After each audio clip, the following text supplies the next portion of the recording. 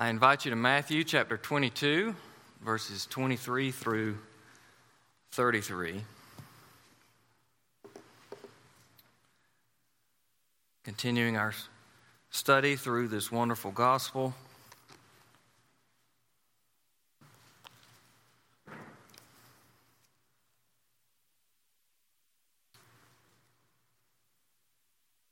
And I'm reading from the English Standard Version this morning, and if you do not have a Bible, we have Bibles in the overflow, and we also have Bibles here in the vestibule, and we would love for you to pick up a copy today as our gift to you today.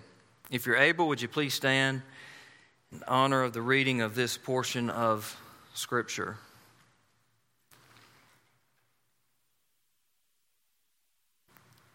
The same day Sadducees came to him, so this would still be Tuesday of Passion Week,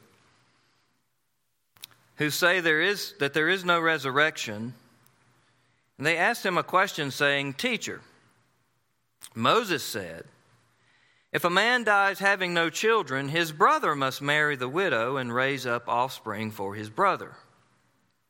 Now there were 7 brothers among us. The first married and died, and having no offspring, left his wife to his brother. So too the second, and the third, down to the 7th. After them all, the woman died. In the resurrection, therefore, of the 7, whose wife will she be? For they all had her."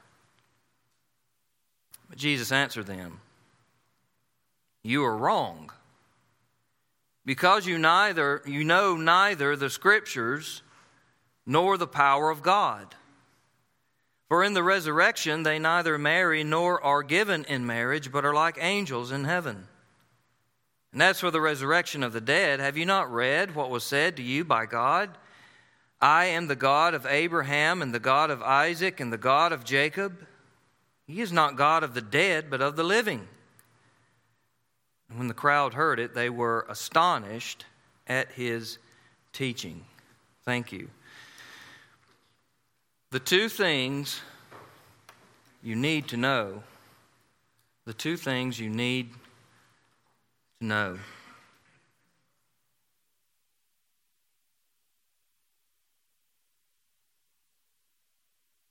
As we go to pray this morning and ask for the Lord's help, I can't help but think one of the illustrations in the book that I mentioned earlier is when the author visited about 100 or so of house church leaders in China who had gone through much suffering. They told him that their seminary in China is prison.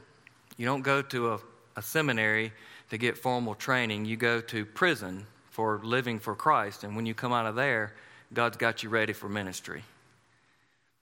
And so that's kind of what their training is. And one of the illustrations he gives is that sitting out in that group of about 100 people, 100 pastors, he saw someone walking through the crowd with a Bible, and they were tearing several pages out of the Bible at a time and handing to each of the pastors. And he asked his guide, "What's happening?" And he said, "Well, none of them have their own Bible. And so before they leave this conference, we want to make sure that at least they have a few pages of Scripture to take with them." So as we've all just stood and opened up our own copy of God's Word and had the privilege to read it in our own language, let's go to the Lord and give thanks for this treasure that we have and for how He's going to speak to us and use it for His glory today. Let's pray.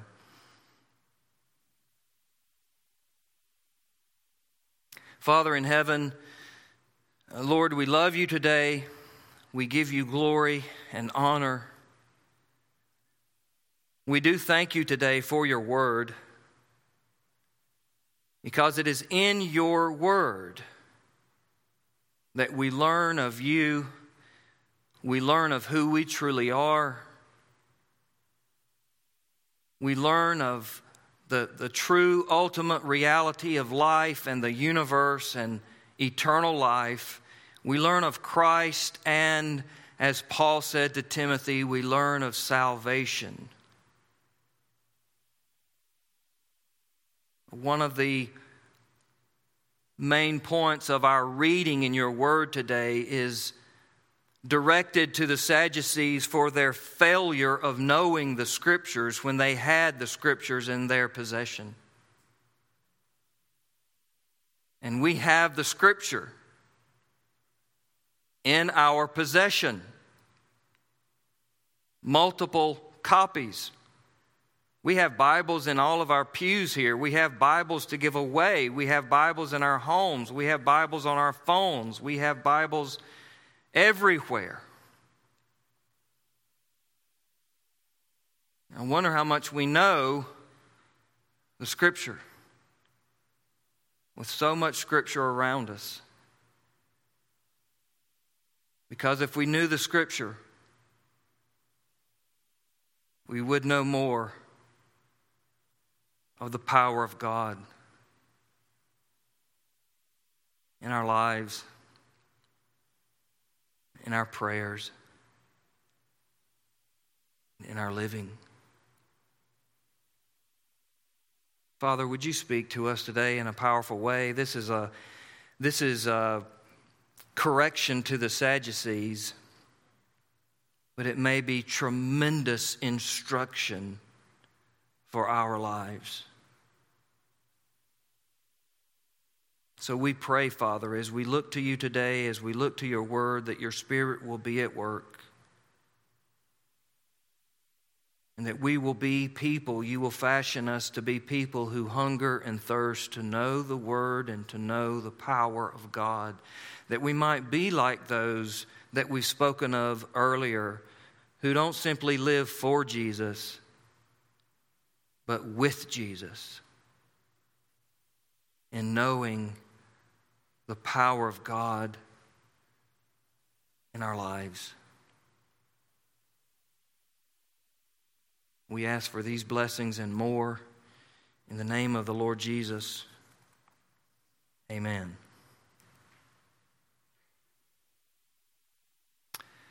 The two things you need to know.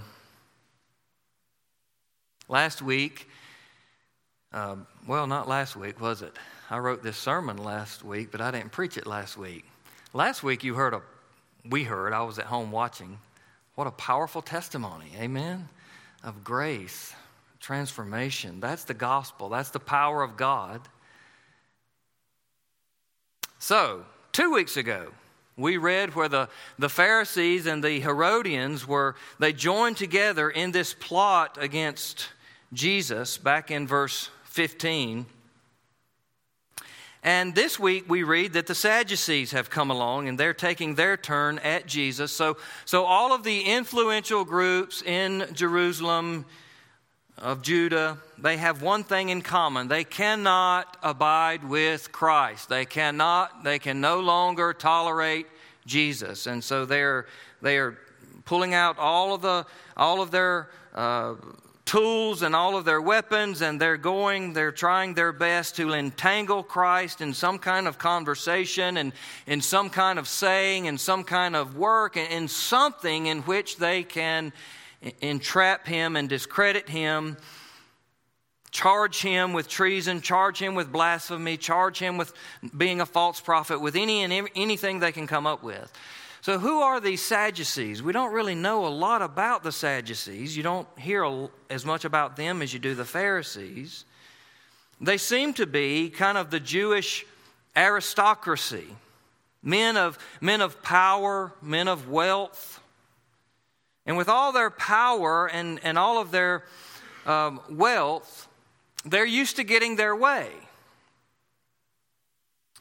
And one thing about them, the way they relate to the Scripture, is they would really only hold to the Pentateuch, the first 5 books of the Old Testament. Genesis, Exodus, Leviticus, Numbers, Deuteronomy, called the Law or the Pentateuch.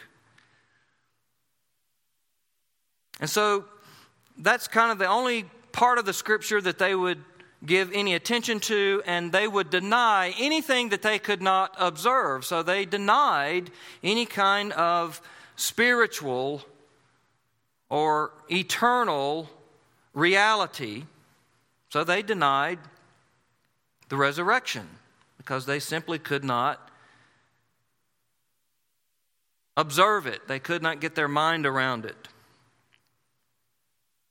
I guess they would be those like, if you can't prove it by the scientific method, it must not be true. And that truly sets them apart from the Pharisees. The Pharisees would be rigorous students of all of the Old Testament, and they would believe in all of the revelation of the Old Testament, including the spiritual realm and all that God reveals there. So these groups that are usually in disagreement with one another, the Herodians would not be in agreement with the Pharisees, as we saw 2 weeks ago. These groups that are usually in disagreement with one another are in full agreement to their opposition of Jesus. So a quick application for us this morning is to beware of who we align ourselves with. To beware of how we allow the influential to influence us. With all their power, again, the Sadducees, they're used to getting their way. And one could imagine them reasoning that since the Pharisees gave it their best shot and they couldn't trap Jesus, well, we'll take matters into our own hands. And we're used to getting things done and moving things and shaking things and moving things our direction. Little did they realize, though, they could not control Christ. He holds the world in his hands. In fact, in all of their arrogance in getting their way, they were actually ignorant of the two most important things in this life. Two of the most important things. They're not the only important things, but there's certainly two of them. And that is the Scriptures and the power of God. So may the Sadducees serve as a glaring warning and example to all of us. Because while being caught up in all of their earthly wealth and power, they have missed the things that are most vital. The Scriptures and the power of God. So let's walk through this passage again together in this way. Number one, when ignorance is mixed with arrogance. When ignorance is mixed with arrogance. They don't really know the Scripture, and their privilege has made them extremely prideful. And whenever you mix ignorance and arrogance, it never really produces anything good. And one outcome of ignorance and arrogance is absurdity. Absurd. And that's really the only way to describe their line of questioning here. If you had never read this story before, as I was reading this story this morning, you were probably thinking, well, that's kind of ridiculous. That would never really happen. And that's kind of the point. That's kind of the point. And it's more than likely intentional on their part. They think that the absurd nature of the question is actually to their benefit. So their point of denying that there's any kind of resurrection of the body, that point could have been made with only two brothers, right?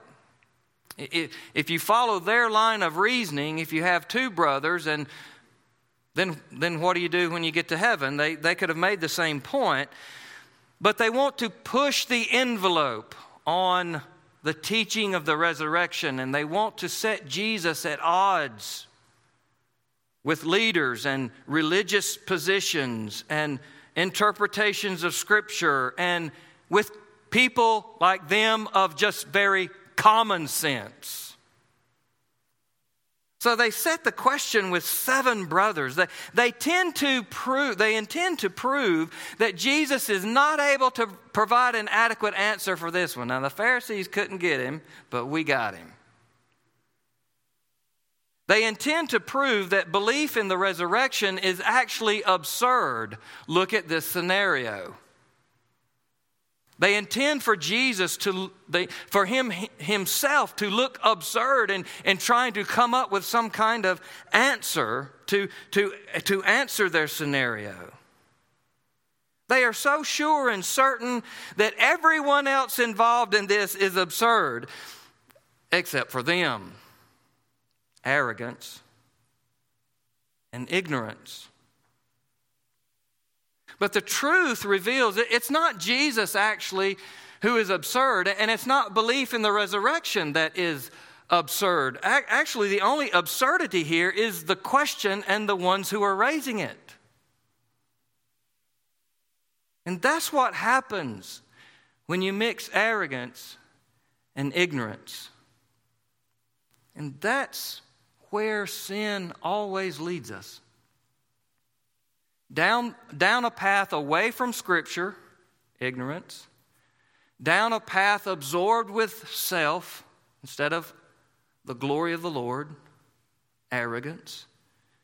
And it always leads us to a life of absurdity. Sin, in the end of the day, sin makes no sense. Now, it makes perfect sense to the sinner. It makes perfect sense to the sinner.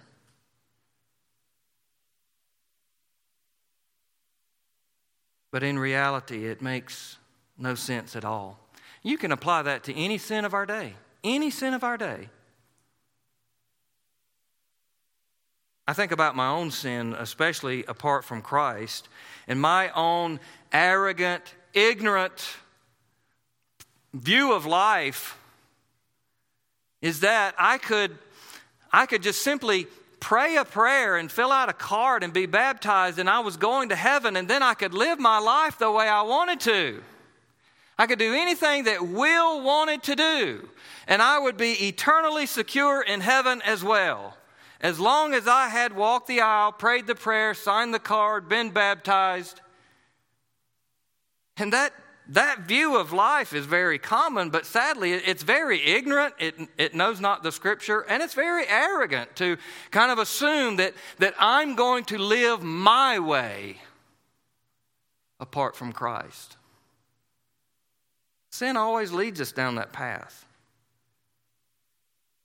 Now, another lesson for us, especially as believers, and in our day of social media, when everyone thinks they have to state their 2 cents worth. And everybody has to know it. And everybody has to agree with it. Because if you don't, you're a hater. And if you don't, I'm going to unfriend you. And I'm going to block you. And I don't like you. Because you didn't like me. Sin also makes us very childish, doesn't it?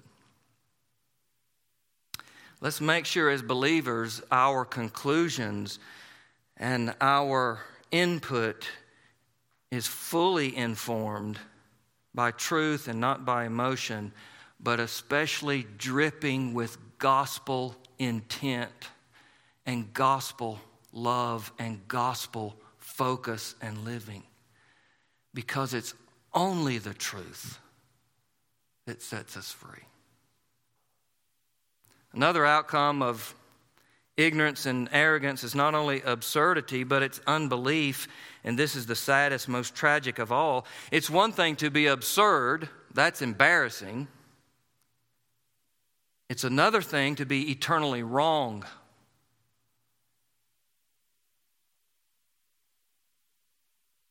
Because by the time you stand before the Lord, that cannot be corrected any longer. You can correct being absurd. You cannot correct unbelief when you stand before the Lord. To deny the resurrection is to deny Christ. For He is the resurrection and the life. And if you don't have Christ, you don't have heaven. And if you don't have heaven, you don't have hope. If you don't have Christ, you've lost it all. And that's precisely where ignorance and arrogance will lead us. It's a dangerous mixture. And for all the trouble that they can cause in this life, they will have the potential to keep us from everlasting life. So when ignorance is mixed with arrogance. The second thing is the sure cure for ignorance and arrogance. So they pose this question to Jesus. It's a scenario that they are sure is going to trip him up and show how ridiculous the resurrection is and how ridiculous Jesus is and everyone else is but them. But Jesus takes their scenarios head on, and he doesn't use a parable. He doesn't use an illustration like he did with the Pharisees and the Herodians, taking the coin and showing them the image and drawing out the truth from that. He just cuts straight to the point. You are wrong. You are wrong. Your question is wrong. Your intent is wrong. Your beliefs are wrong. You are entirely wrong in every single way. And if we are ever truly to come to Christ as Savior, we too must come to grips with the reality that apart from Christ, we are wrong. We don't believe right. We don't live right. And will never be right with God apart from recognizing our depravity apart from Christ. So Jesus makes this first statement to kind of really confront their arrogance. You are wrong. And then Jesus tells them exactly why they are wrong. And these are the 2 points that I pray the Lord will really settle in our hearts, even as believers today. He says, you are wrong, and here's his reason. Because you know neither the Scriptures nor the power of God. Point being, if you knew the Scripture and you knew the power of God, you would have never asked that question. And you would have never confronted me with that kind of question. For all that they think they know, they are convinced that they know, they don't know the greatest things to know in this life, the Scriptures, which unveil the true reality of life and the true reality of the life everlasting and the life hereafter and sin and separation from God and salvation and the human condition and creation. They don't know the Scriptures. They don't know the greatest things. They don't know the power of God. You see, the cure for ignorance is to know the Scriptures, the eternal, unchanging, absolute truth as a guide to this life and to lead to salvation, to life eternal. The cure for ignorance is the Scripture. You know not the Scripture. And the cure for arrogance is to know the power of God. Humility grows where God is magnified. If you have a low view of God, you will have a very high view of yourself. If you have a very high view of God, you will have a very low view of yourself. I'm not talking about self-worth, where God created us and sent His Son to die for us. I'm talking about pride and self-righteousness and those kinds of things. When we struggle with pride, we simply need to lift our eyes and behold our God. He sits in the heavens. His throne is forever.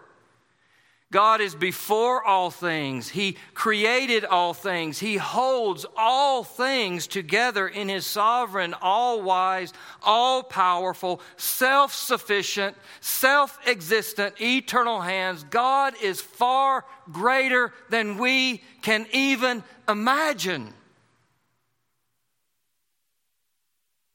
So when Jesus says you don't know the Scriptures, Jesus is correcting them for only giving attention to the Pentateuch. And they've based their argument from a verse in the Pentateuch, Deuteronomy 25, 5 through 6. And that's why they say Moses said, because Moses wrote the first 5 books of the Bible. But they don't even know that scripture. They use that scripture in their argument, but they don't even know that scripture, Deuteronomy 25, 5 through 6. It doesn't address the next life. So to use it in their question is kind of misleading. And furthermore, at least 11 passages throughout the Old Testament refer to what can only be interpreted as a bodily resurrection. 11. So it's not like it's there or obscure or hard to find. And that's why Jesus says you are wrong, because you don't know the Scripture. They didn't even know the Scripture that they said they knew, much less the rest of the Old Testament, which was the Scripture of New Testament days. Secondly, they didn't know the power of God. The power of God. Now, they should have known the power of God. They should have known the power of God even from just looking at the Pentateuch. Even from just saying, well, we only accept the first 5 books of the Old Testament. Well, okay, you can go there, but you at least should know the power of God from there. The creation account itself teaches that God created the heavens and the earth, the sun, the moon, the stars, the galaxies, the plants, the animals. He created everything all by merely speaking them into existence. He created man with a little bit of dust. He created woman from the rib of the man. Jesus, God the Creator, just wanted them to be, and they were. He just wanted it to happen, and it did. Now, if God can create man with a little dust from the earth, He can resurrect man's body in a glorified state from a little dust in the grave. That's why Jesus says, you are wrong. You do not know the Scripture or the power of God. If you can believe Genesis 1 and 2, the rest comes easy.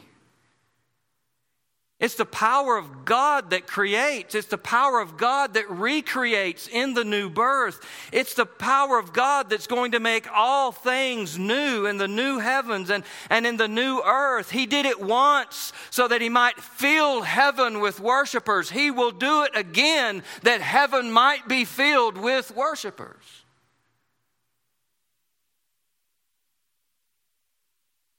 Dear friends, this is a word to these Sadducees, is a word to us today. We need to get back to understanding the vital things of life and to get to know the Scripture and the power of God. We need to get back to a full-fledged, robust belief and trust in the power of God. There is no mountain, no trial, no hurt, no opposition, no sin, no persecution, no situation, no virus too difficult for God. His will is never thwarted, even when we don't understand it. His purposes are never for our harm, even when we don't see it. And His promises never fail, even when we don't realize it. J.B. Phillips confronted our worries and fears and anxieties and our meager, frail Christian praying and living years ago when he wrote that our problem is this: your God, his book says, your God is just too small. He's just too small. You don't know the power of God. That's a word to the Pharisees in Jesus' day. That's a word to me, to us, to the church in our day. We've got to get back to the Scripture. We've got to get back to digging into the Word of God. As much as I love posting Bible verses on social media, you need more than a Bible verse a day. You need more than a nice little spiritually good feeling thought pulled out of context from Scripture for the day. We have to get into the Scripture and dig in and study and meditate and memorize and digest and internalize and apply. We've got to get back to the God of the Bible. We've got to get back to recognizing who we serve and who He is. That our God is sovereign. That our God is majestic and present. He's everywhere. He sees everything. If your God was bigger, you wouldn't do the things that you do. You wouldn't say the things that you say if you realized how big your God is. I wouldn't either. We don't know the Scripture. That's our problem. That's why our faith is weak. Our Christian living is weak. Our Christian saying is weak. Our Christian commitment is weak. Weak. We make 10,000 excuses. The commandments of God die from 1,000 existential caveats that we throw at it. Yes, this is true, except for this, except for this, except for this, except for this, except for this, except for this. And we make it no longer true. Because we don't know the Scripture. And we don't know the power of God.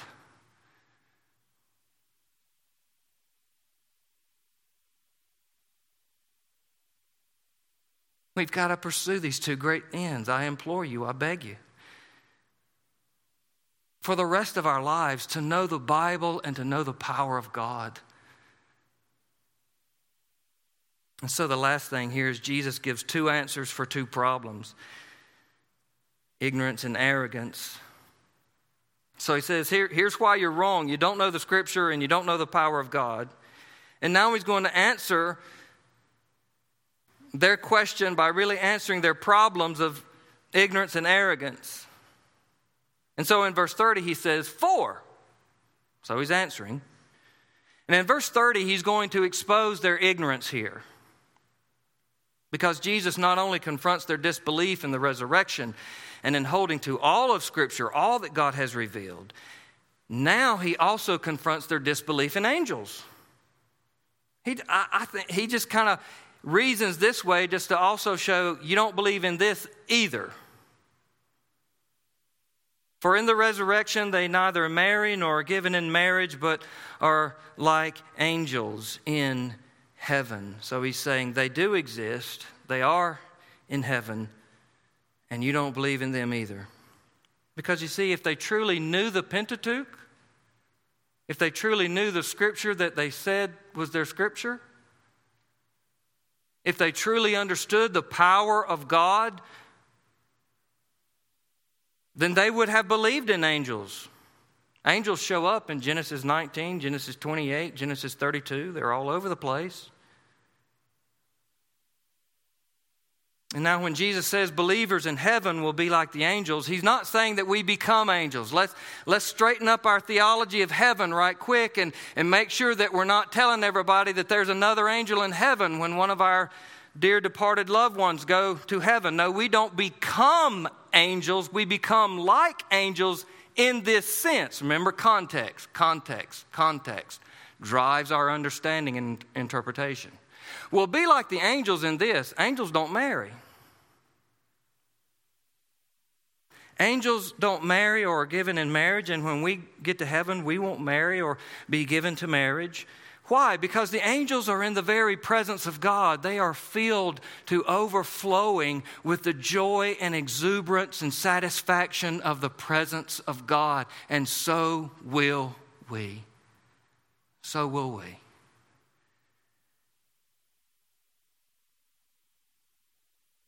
Now, if you knew the Scriptures and the power of God, Jesus is telling them, you wouldn't be asking that question. Genesis teaches that one of the fundamental purposes of marriage is to reproduce. Multiply and fill the earth, Jesus told Adam and Eve. Go fill the earth with image bearers, those who reflect the very image of God. Make sure the earth is covered with image bearers. And how does that happen? Through God's good design and purpose for marriage. Multiplying and filling the earth happens after marriage.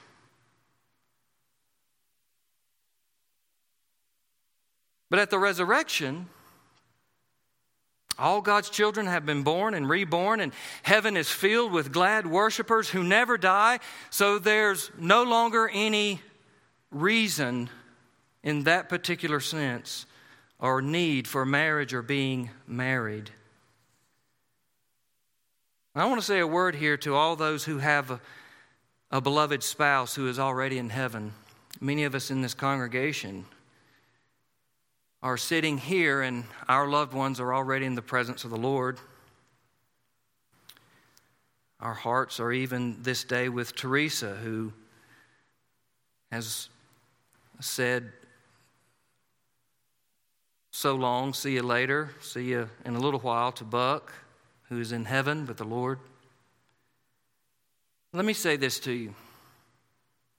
God gave us marriage as a gift to display the gospel. That's what marriage is. A gift to display the gospel. Ephesians 5. All of God's gifts are good.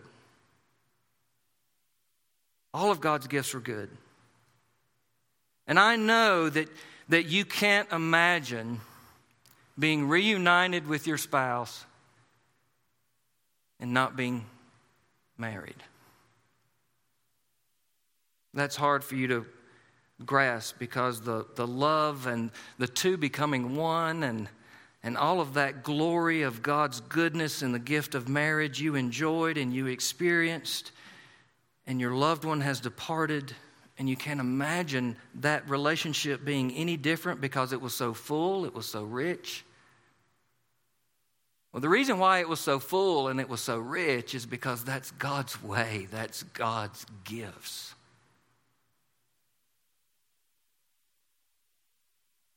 If marriage God's way, listen to me, if marriage God's way can be that fulfilling and that satisfying and that rewarding in this life to the degree that you miss it so at the death of your spouse, we can be sure.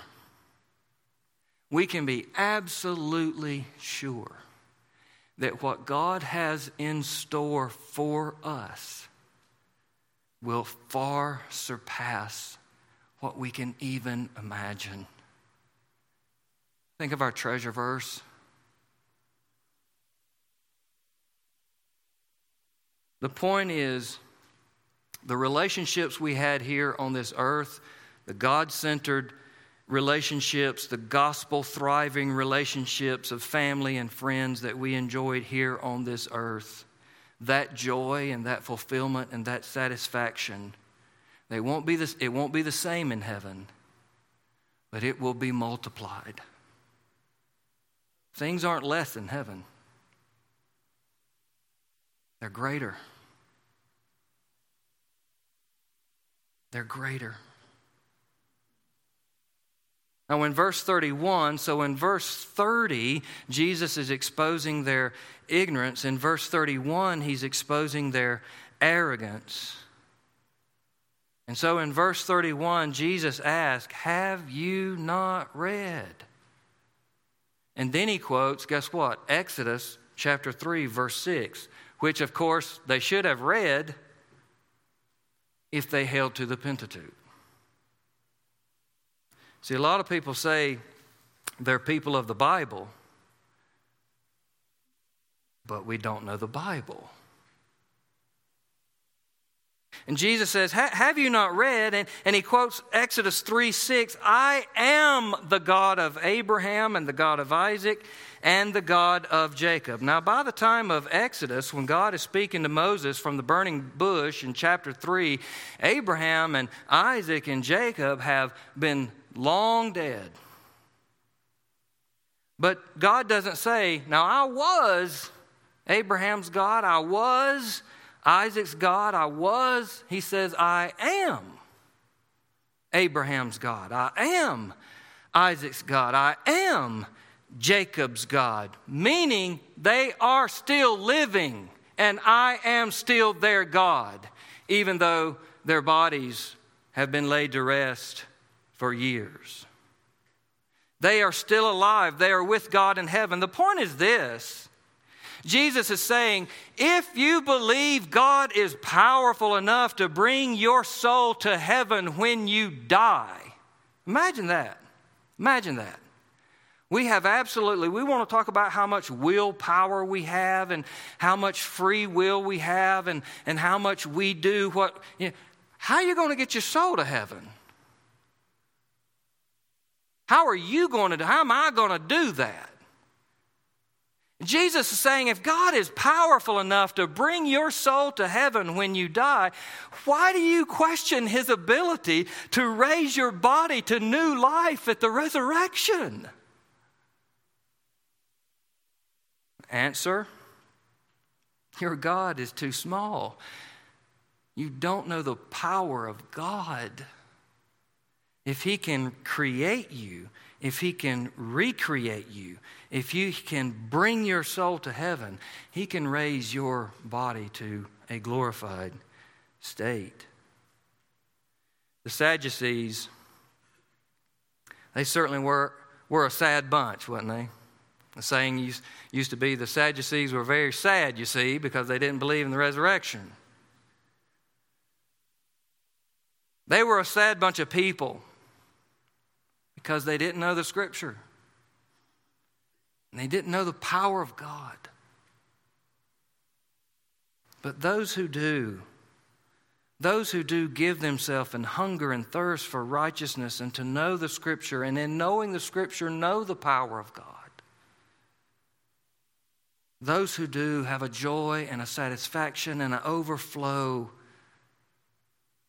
and an abundant life here on this earth that only increases and only overflows in heaven. And I pray that God would make us here at Grassy Pond those kinds of people who know the Scripture and know the power of God. Let's pray. You have been listening to the sermon ministry of Will Owens, pastor of Grassy Pond Baptist Church, Gaffney, South Carolina. Be sure to visit willowens.com to hear more sermons, read blogs, and learn more about the missions branch P67 Missions. Again, thank you for listening to Will Owens.